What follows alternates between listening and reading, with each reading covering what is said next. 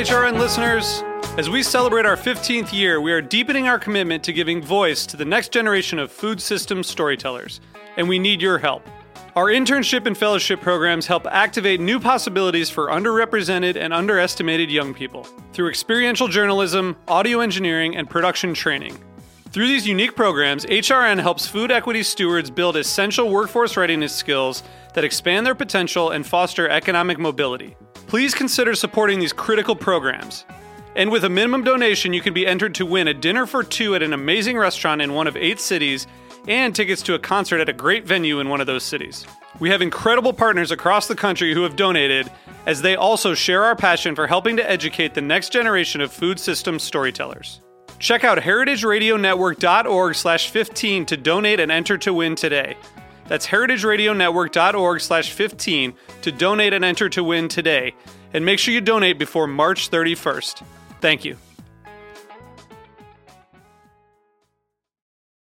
This episode is brought to you by Route 11 potato chips. Made with a secret recipe and superior ingredients, their mission is to make an outstanding product in a safe and clean environment. To learn more, visit rt11.com. This week on Meat and Three, we're talking about the United States' biggest crop. It's corn. They will always tell you that corn is like their family.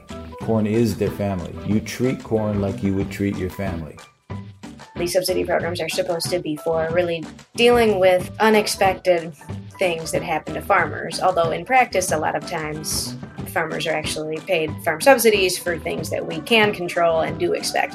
There's this constant warfare going on between the oil industry and the grain industry. Tune in to Meat and Three, available wherever you get your podcasts.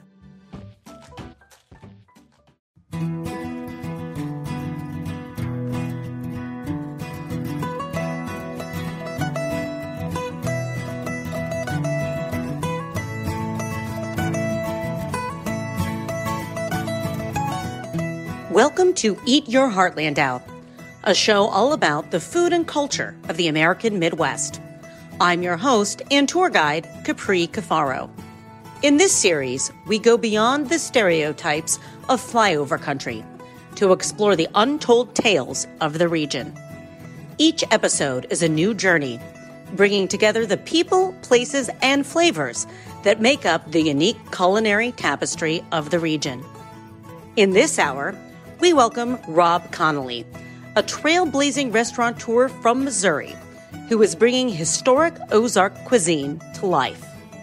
Rob's thirst for knowledge and enthusiasm to share it is absolutely infectious. He approaches each meal as a history lesson and a respectful nod to both tradition and sustainability. Get ready to be enveloped by the spirit of the Ozarks on this episode of Eat Your Heartland Out. Rob, we are so excited that you are joining the show today. Thanks for being here. Oh, thanks for having me. You have such an interesting story, an interesting life path, and just a lot of really interesting passions, all kind of culminating in this culinary space. But you didn't always reside in the culinary space. So you had a different career and then you decided to go a different direction. So how did that all come about? Yeah, I am in my third career right now. And I went to school in my undergrad for marketing and advertising, and I actually double minored art and education.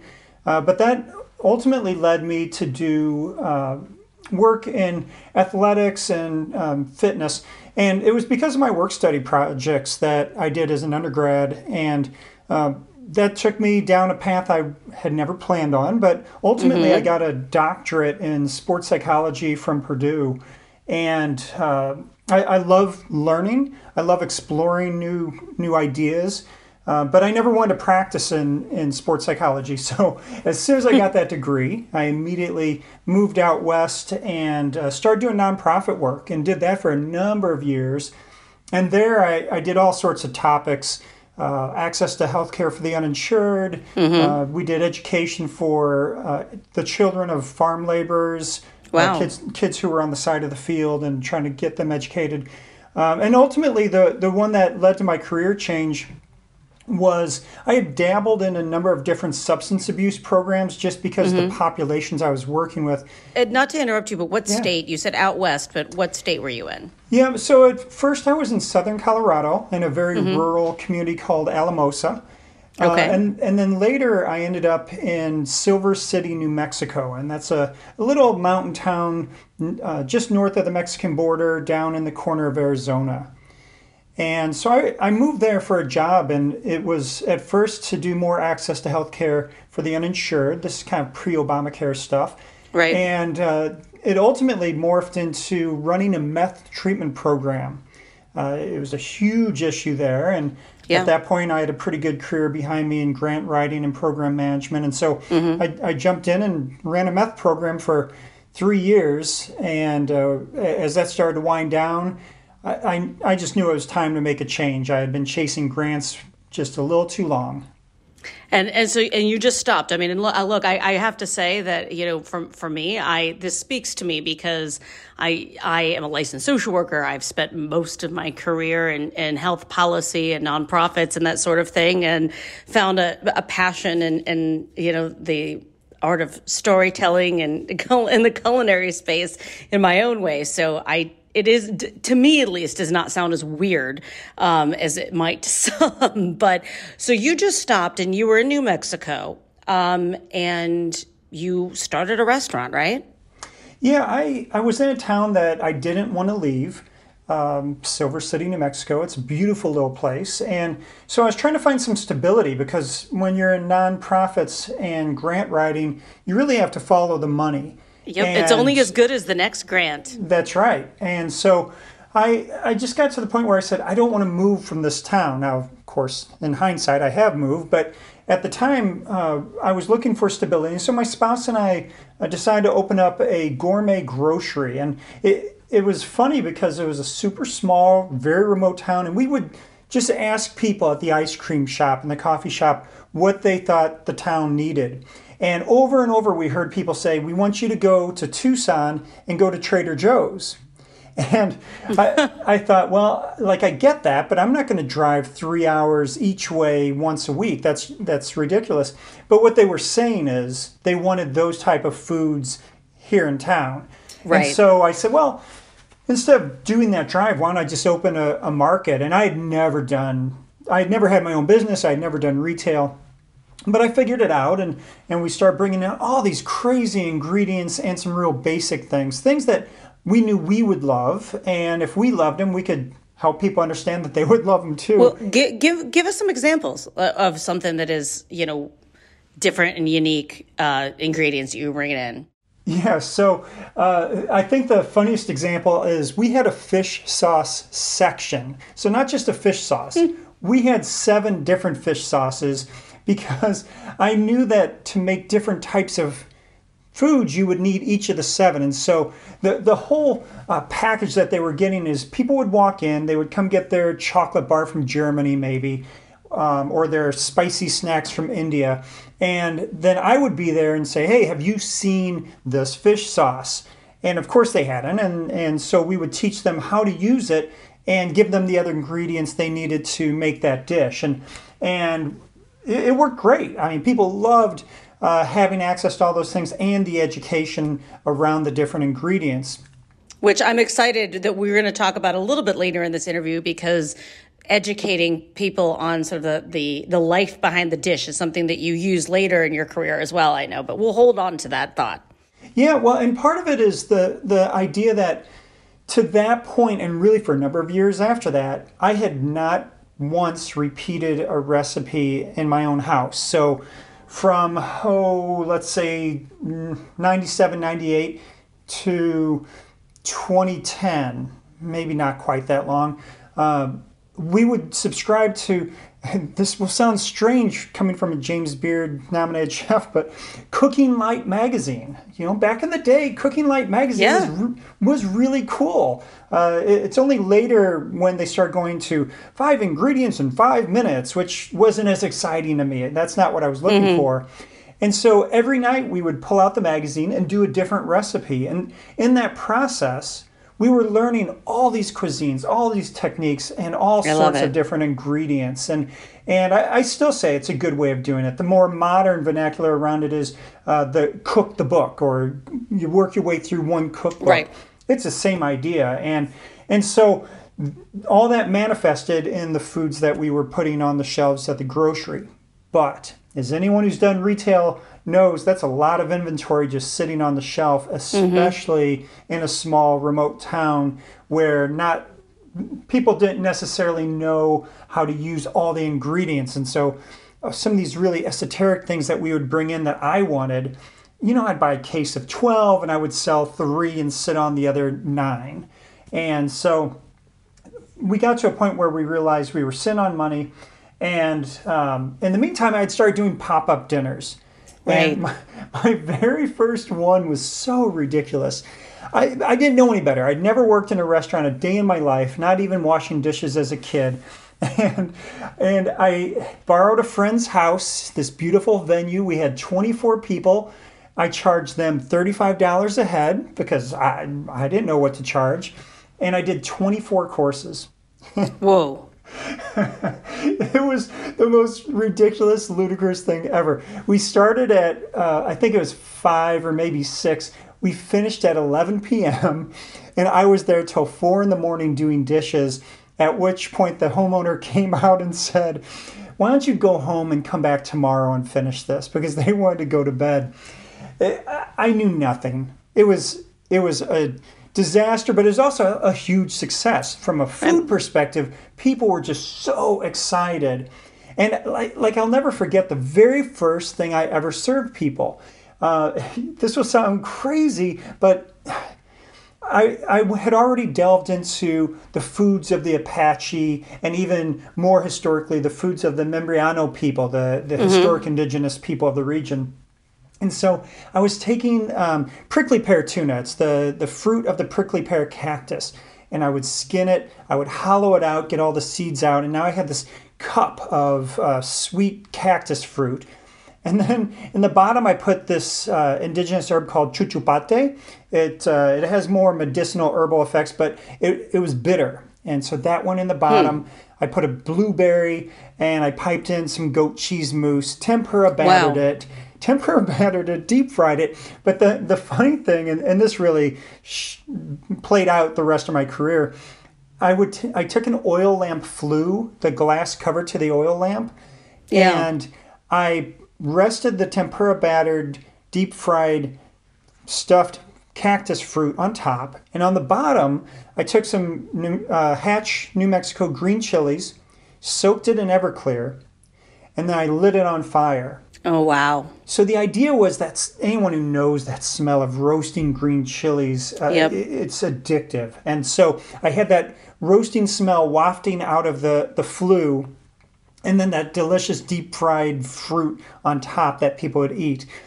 It was, what a way to start a career. But also it was funny because one of my guests thought it would be interesting to pick up the flue and try to get the chili, and when they did that, it created some, I don't know, geothermal physical thing where it basically exploded. This big gas of flame shot out the sides, and so with that, my career was off to an explosive beginning.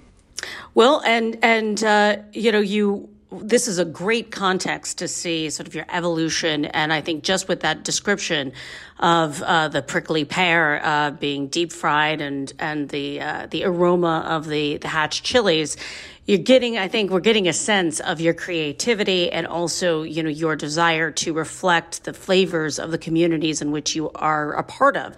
Now, this is a show about, the American Midwest, of which New Mexico is not a part, but you are a native, of the Midwest, and ultimately returned back, living in Missouri, and took, some of the experiences you had out west, and applied those, I don't know how approaches or theories to a whole new kind of local genre, and that's the Ozarks. Now, a lot of people, don't even know the term Ozark.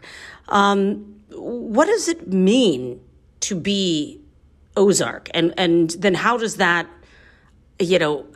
translate into, a culinary experience or food on the plate?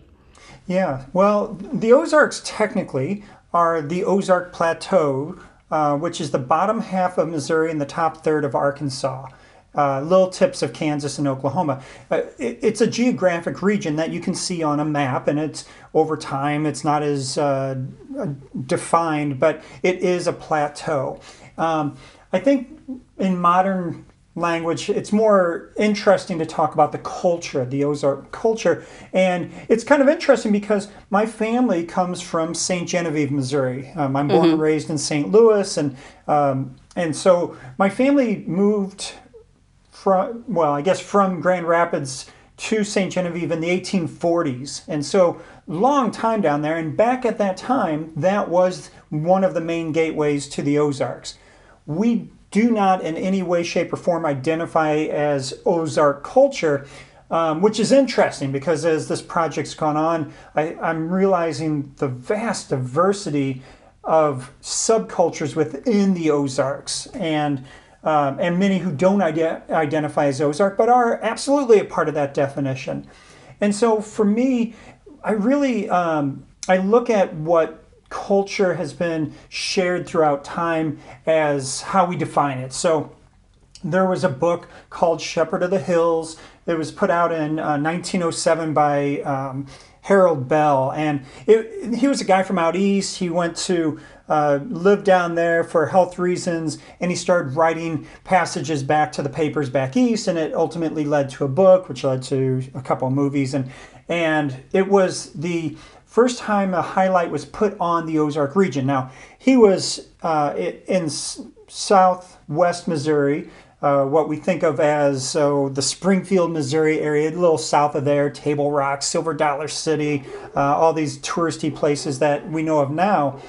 And back then, though, that was like very rural and very isolated, and so that culture that he painted a picture of is what we still to this day think of with the Ozarks, and we still see it in modern TV and modern movies. Think of the TV show Ozark, of course, and then Winter's Bone. I mean, this is rural, independent, isolated people, and a lot of drugs and racism and stuff. But that's part of it, but that's not all of it. Back then it was the rugged West. And so we get things like Lil Abner, for those who are old enough to remember that cartoon. The Beverly the Beverly Hillbillies. These all come from that same stereotype of what the Ozarks were, and it really stuck with it for a long time because what positives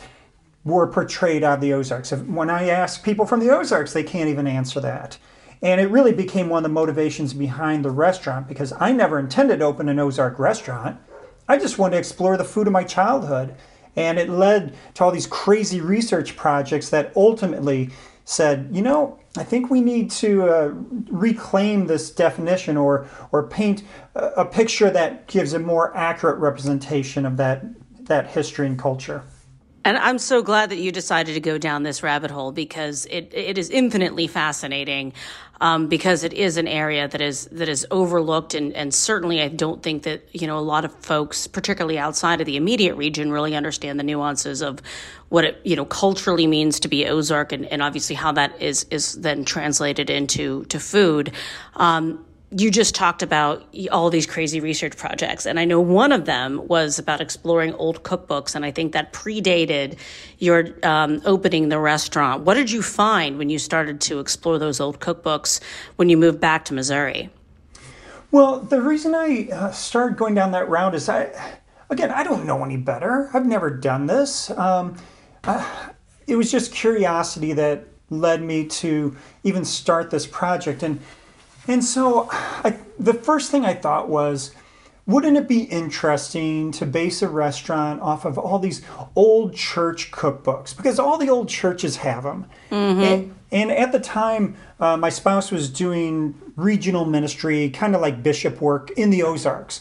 And I said, when you're at the churches, ask if they've got one of these old cookbooks, because one, they'll be thrilled that someone wants it. Yes. They're so great, though. I'm sorry. I am totally addicted to community cookbooks, church cookbooks. I have a bunch of them.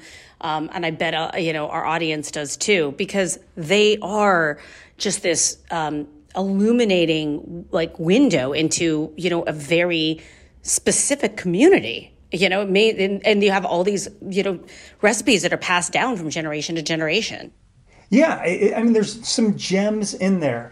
There's a lot of fluff in there. And it's funny that I use the word fluff because, of course, there's the fluffy Jell-O salads and the green bean casseroles. But here's the interesting thing. I got enough of those and I said, I'm not really finding meat on the bones, so to speak. Nothing that I could build a restaurant on because it wasn't quite old enough. It wasn't unique enough. It still wasn't defining anything, Midwest or the Ozarks. And in the process, I found this book on the history of Missouri cookbooks. Like, who knew people wrote books about the history of Missouri cookbooks? But this woman did. And in her book, she talks about two different companies that came into the Midwest and Missouri specifically in the 20s, 30s, and 40s. And they went around to all the churches and help them create these books. Now, this is interesting because they would provide like a stock set of recipes, and then the church would add their own to make it their cookbook. But you need enough recipes to make a book that you can sell, and it's all intended to be a fundraiser. And so when you go through these community cookbooks, you will you'll see a lot of the same stuff over and over again, and that's why. So that was interesting, and I have a nice big shelf full of them that I every now and then glance through today. That, though, led me to the Springfield Public Library. Down there, they have a historic Ozark cookbook collection in Springfield, Missouri, not Illinois. And I went down there, and those books were really interesting, but it was clear that they were pretty much all written for the tourist. And we know that because it's always like squirrel fritters, possum casserole, and it always had Granny smoking a corncob pipe in a rocking chair on the front porch of the log cabin. So that didn't feel authentic either. That then sent me down to the University of Arkansas, Fayetteville, where they have a rare book collection. In the rare book collection, they have an Ozark section. And in the Ozark section, they have a cookbook collection. And I went down there, and at this point, I'm looking at books from like 1905 to 1910. Some really interesting things, but it still felt touristy. It still felt like it all followed that Shepherd of the Hills book. And the other interesting thing is all these books at Springfield and Fayetteville, I immediately would get on eBay, and every single one of them was available for $2, $3, or $4. So that's interesting, but it still was. So parallel to this, now I'm starting to talk more publicly on social media about what I'm looking to do. And I kept hearing from people, especially reporters, so how is this any different than Appalachian cuisine when we know that the majority of people moving into the Ozarks when it was being settled were from Appalachia? Well, I'm so glad you brought that up. I want to hear your answer to that, and I want to respond to that. Well, it was really bugging me because why do we have to compare it? And part of it was ego, because everyone said, well, isn't what you're doing what Sean Brock already did with Appalachia? Sean Brock is a famous chef. And I'm like, no, I'm doing my thing. I'm doing my research and paying homage to my people and telling the story of my people. And so it kind of irked me a bit. And so it drove me even more to keep digging. And just to give a little bit of an answer to that question, there is flora and fauna that is specific to the Ozarks. There are techniques that we find that are specific to the Ozarks. The one that is the most clear as far as we can tell is the idea of gig suckers. nighttime spearfishing of catfish. We haven't seen that anywhere else, and it's why when Anthony Bourdain and Andrew Zimmern came to the area, that's what they wanted to do. That and then squirrel hunting, but squirrel hunting is not exclusive. All that, though, led me to Little Rock and to their public library, and that's when everything exploded. That's the first time I laid hands on original source manuscripts, letters, family journals. We've never used a textbook in any of this process. It's all firsthand documents. There's nothing better than that. Oh, the look of the calligraphy, the staining of the paper. You can see sweat or tears or whatever on the paper. It's this beautiful thing, and to be able to handle it, because for these archives, these aren't cherished pieces of gold. I mean, it's a letter that's 150, 200 years old, and so you're still able to handle it. Some of them are digital, but for the most part, you can still lay your hands on these documents. You can look at the old library cards that shows no one's checked this out in 30 years or something, and know that the person who wrote this and the person who received it and maybe a grandkid are all that's ever touched this piece of paper and have put a piece of their life, their family history onto it. And then here I am reading it, reading these intimate details of their lives, and 99% of it has nothing to do with the restaurant, but it tells me who they were. And somewhere in there they'll say, and I hunted some deer, and it's just a minor detail. But at this point, I jump in, and over time I've realized I jump in and do what's called midrash. Anyone who has come from the Jewish tradition knows this term. It's what the ancient rabbis up until modern times have always done, and that is fill in the gaps in an educated way to complete a story.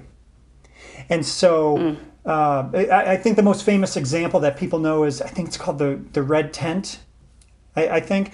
But it's the idea, you take any story in Scripture, for example, and you can start saying, well, here's a character that was mentioned that we don't know anything about, but we can make some educated decisions about what their life might have been about, and then tell their story and how that plays into it. Well, that's what all I'm doing here. I'm never given deep detail or lengthy recipes. They just didn't do it back then. It was all oral tradition. It was passed down from mother to son or father to daughter, and so it wasn't written down. And we can talk about when it does start getting written down, but the time period I'm looking at, it's not. And so...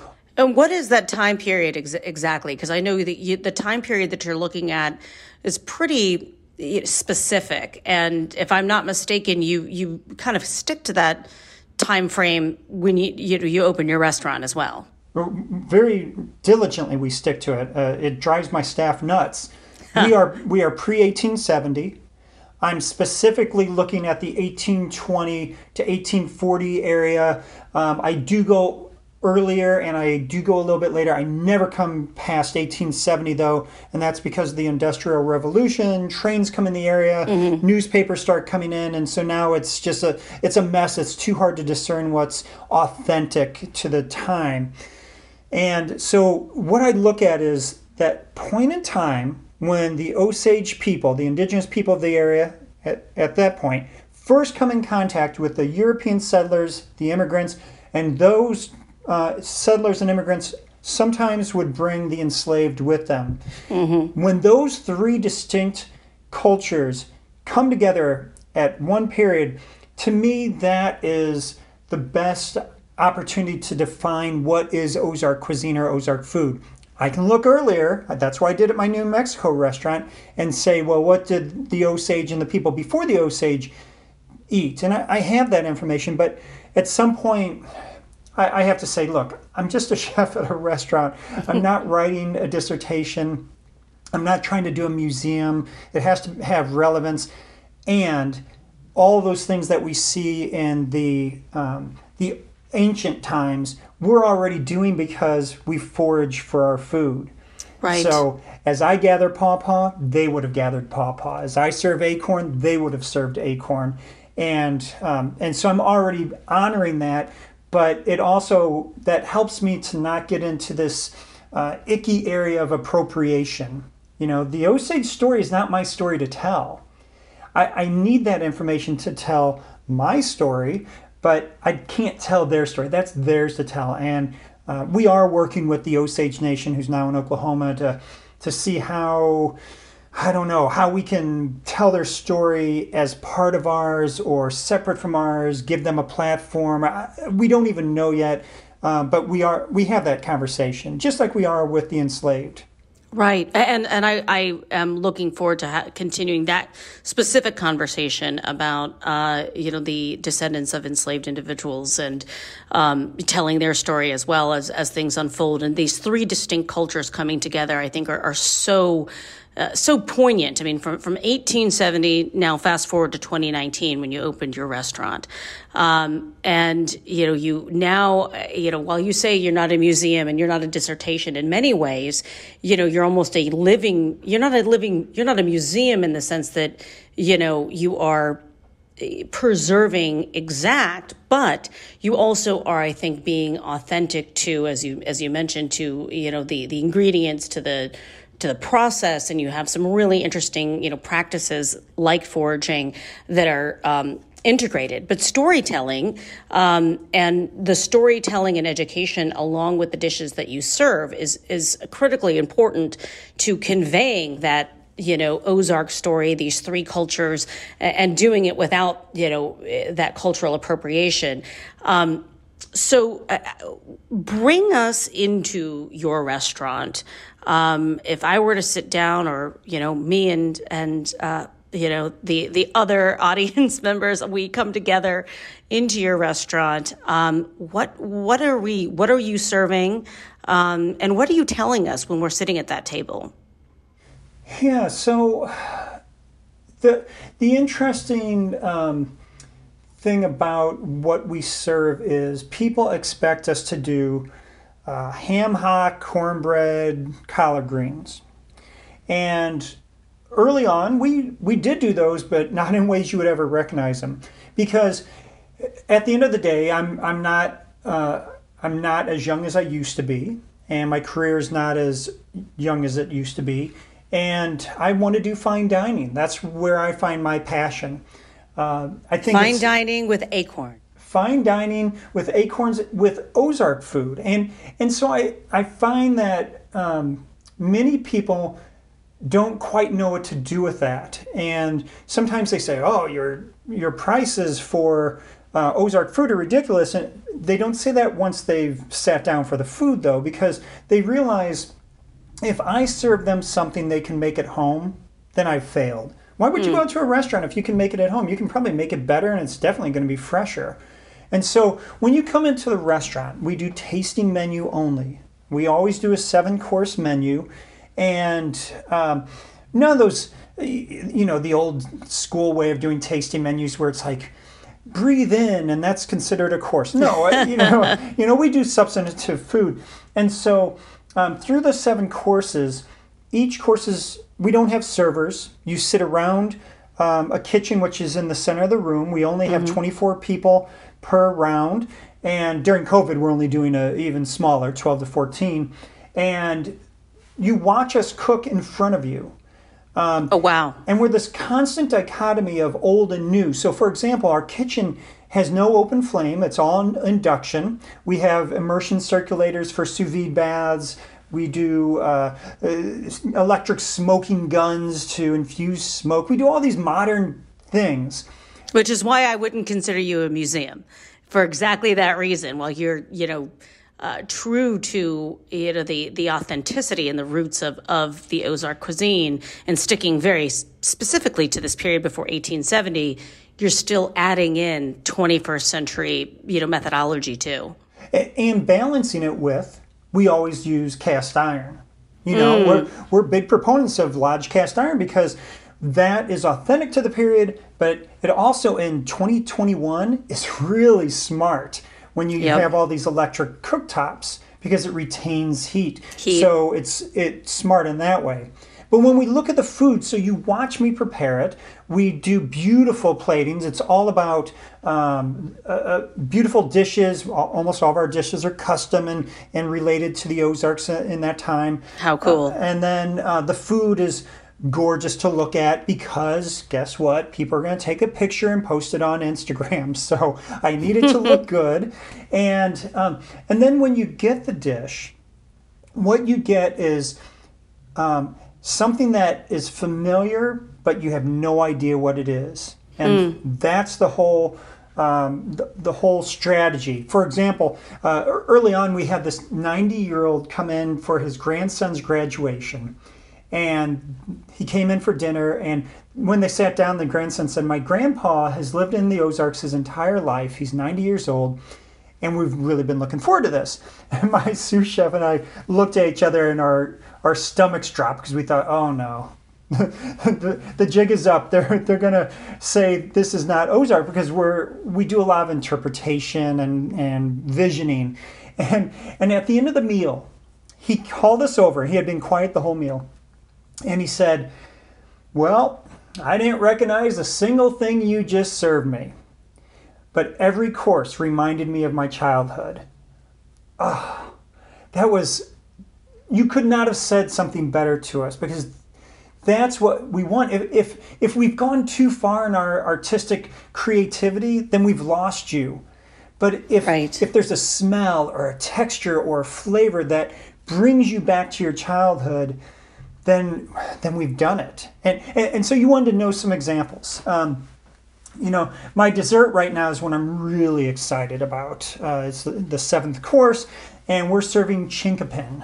Chinkapin is an endangered species chestnut.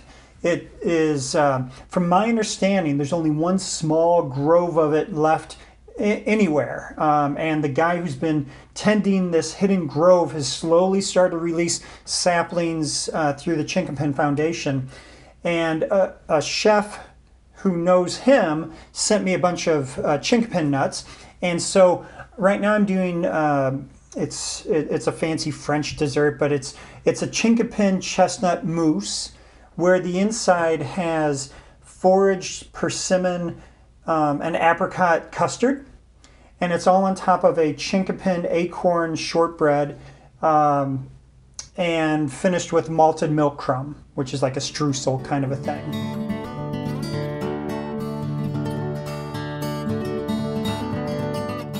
This episode is brought to you by Route 11 potato chips. From the moment Route 11 dropped their first batch of chips back in the early days of 1992, they understood their destiny as a high-quality producer. Instead of succumbing to the frenzy of mass production, they took advantage of their small size and made chipping a personal art form. The payoff was immediate, an incredible potato chip. With a secret recipe and superior ingredients, their mission is to make an outstanding product in a safe and clean environment. In this world of uncertainty that we live in, Route 11 potato chips believe comfort food can be just that. Know where your food comes from. To learn more, visit rt11.com. So how long does it take you to experiment with all of these different types of ingredients and creating these, unique, dare I say, concoctions in, these, different types of flavors altogether and different textures? And I mean, it just seems like it's not something that, I'm obviously going to put, this very specific chestnut with this persimmon over here and this, shortbread. I mean, it's, at least on, from a layperson's perspective, seems like something you really would have to spend a lot of time on to get right. I think this explanation is only going to have relevance to the geeky side of the culinary world, because it really comes down to when I came into the industry. We're looking at 15 or so years ago, and that was right when the molecular gastronomy movement, which we no longer call that, we call it modernist or something. But this is when Grant Achatz was opening a Linea, El Bulli in Catalonia, Spain was the big thing, and it was just going all over the world. But remember, I wasn't in the industry. I was doing nonprofit work. So I was like watching from the sidelines and learning as much as I could. And a big part of that movement was the idea of taking an ingredient and transforming it into something else. So what does that mean? Well, maybe we have watermelon juice and we turn it into watermelon jelly or watermelon powder or watermelon smoke. And so my brain has always been wired to look at ingredients and think, one, not the traditional, this should be sweet and crunchy. No, I never do that. I say sweet or sour, and of course that's a spectrum. Maybe bitter, definitely umami is always a hit. And then for me, texture is huge. So my dishes every time I always tell myself, give me something mushy, something gooey, and something crunchy. If you do that, they're going to love it. Okay? And so that's what we do. And so, that chinkapin dish, I had some chinkapin. I said, I want to tell the story. So that's the starting point for me. I want to tell the story about chinkapin. And so here's how we're going to do it. Here's my gooey. That's the custard on the inside. Here's my mush. That's the mousse on the outside. There's my crunch. That's a cookie on the bottom. And let's add some more crunch on the outside. That's a different type of crunch. And that's the milk crumb, the granola-y type stuff. So yeah, it just kind of happens. And being a forager, I know these flavors. I know them like the back of my hand. I say persimmon. Most people think of the big orange persimmon. No. I'm talking the wild persimmon. It's like purple and gray and black, and you can't pick it before the first frost or the tannins will seize your mouth up. When you pick that at the right time, it's like dates. It's like a citrusy date. It's the most delicious fruit, unless it's not ripe, and then it's the worst thing ever. Well, that's why you need a discerning, expert such as yourself that can figure all that out, and so we can actually, enjoy the goodness rather than, getting that bitterness if we were just to go out there on our own. I want to talk a little bit more about storytelling and first in the context of what's happened during COVID, because it's clear that, your experience is very immersive, that this culinary experience brings, the diner directly into the kitchen, into the history, into, the lifespan of these ingredients. But if you can't go and sit down, now it sounds like, you are open at least, to an extent, but I know a lot of folks are, deciding to take out rather than dine in. And you've managed to find a way to still tell those stories to people, even if they're eating your food in their own home. How'd you pull that off? Yeah, so in the 2 years we've been open, we have made well over 150 different dishes at this point. And we don't use recipes. We're inspired by the story or inspired by the ingredient. And so all that's kind of lost to time, or maybe I should say lost to social media pictures. Mm-hmm. And with COVID, when we started doing the carryout, it was really disheartening at first because I couldn't tell the story. And if you don't have the context, then, I don't know, the dish is fine, but it's not the same. And so we finally figured out that I couldn't tell the story to the people who were dining in even because I had a mask and just spraying air. And so I had a person on staff who was technologically savvy. I said, what if we do little short YouTube videos? You create a QR code, someone can scan it with their phone, and then that video will pop up. And I'll keep the videos succinct and make sure the energy that I would bring to the dining room is transferred through the video. And so that's what we've done. And what's become cool is we were doing that for in-house, but then we added it as a sticker to the to-go. So every course is in its own balsa wood box. The balsa wood's lined with rice paper, so they're truly compostable and chemical free. There's no other, which is a huge component of your it was approach. Driving me crazy. All these compostable to-go containers that really aren't, because they have to go into commercial composting, and it just doesn't happen. So these truly are. It's just wood and rice paper, no chemicals at all. And so the food goes in there, and then the sticker goes on front. When you zap it, you get this 2-minute video. So I basically am sitting there in your dining room with you, telling you the story behind the dish. One of the cool things that I hadn't even thought of is now we have record of all of these dishes for the first time. So we already have something like 30 videos on our YouTube channel where it's me explaining the dish in detail with the context, with the ingredients, with the forage, with the techniques, with everything. And so it's going to be a really good way of keeping memory. And for those that can't come and visit you in Missouri, they can check out the YouTube under Bulrush Ozarks to get a sense of the kind of complex work that you're doing and the kind of experiential culinary, immersive experience you're doing. And I've taken a look at the YouTube. It's just so cool. Like I am more and more just excited about the work that you're doing. And one type of, or one aspect of the work that you're doing that you have to tell us before we let you go is about the work that you're doing, telling the story of one of the three aspects of that Ozark culture, and that is the culture of the enslaved and their descendants. And this is an area that you've developed a big passion for, but also, as we discussed earlier in our chat, very sensitive to the fact that it's not your story to tell necessarily.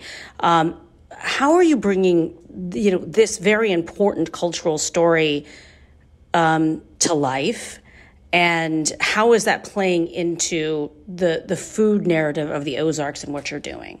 Yeah, so I can't ignore the story, but yeah, it's not my story to tell, and quite frankly, there's not much documentation around what the enslaved were eating in the Ozarks at that time.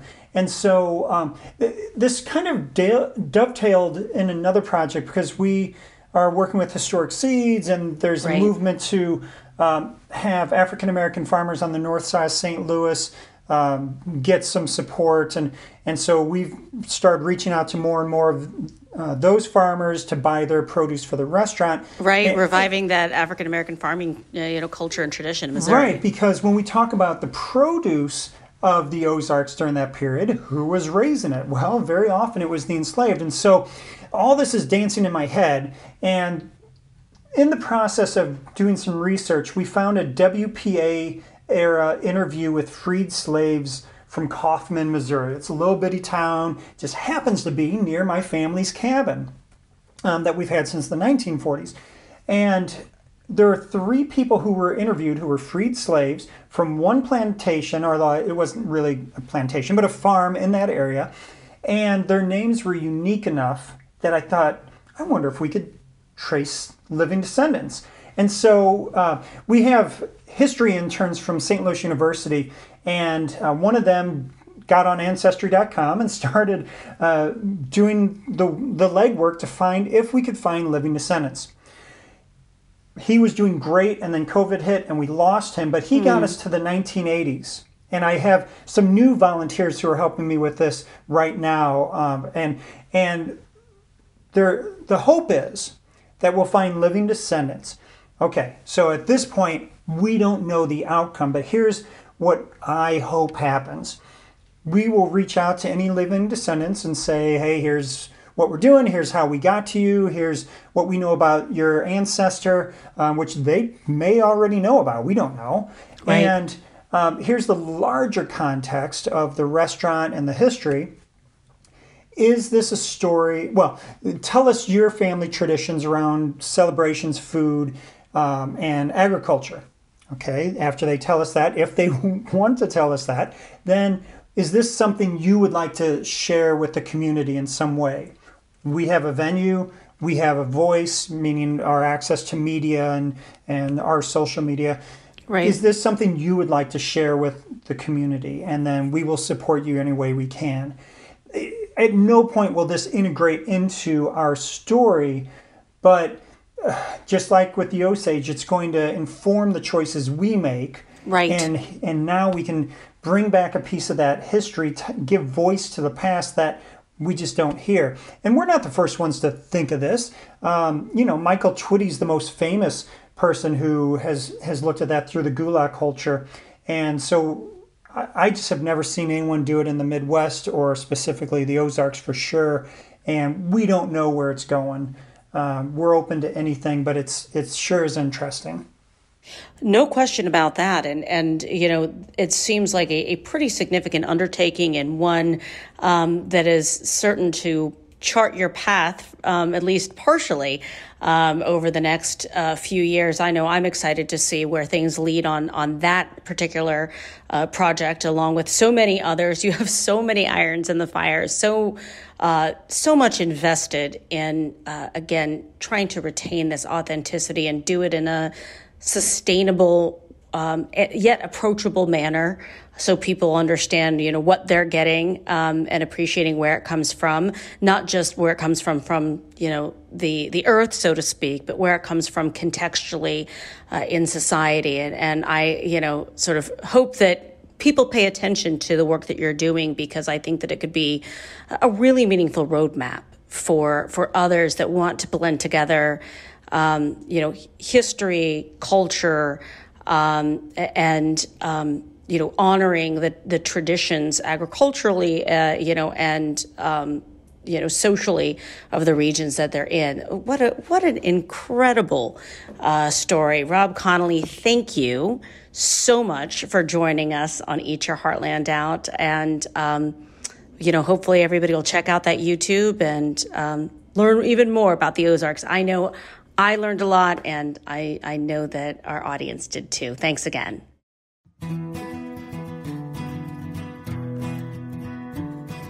Eat Your Heartland Out is powered by Simplecast. Thanks for listening to Heritage Radio Network, food radio supported by you. For our freshest content, subscribe to our newsletter. Enter your email at the bottom of our website, heritageradionetwork.org.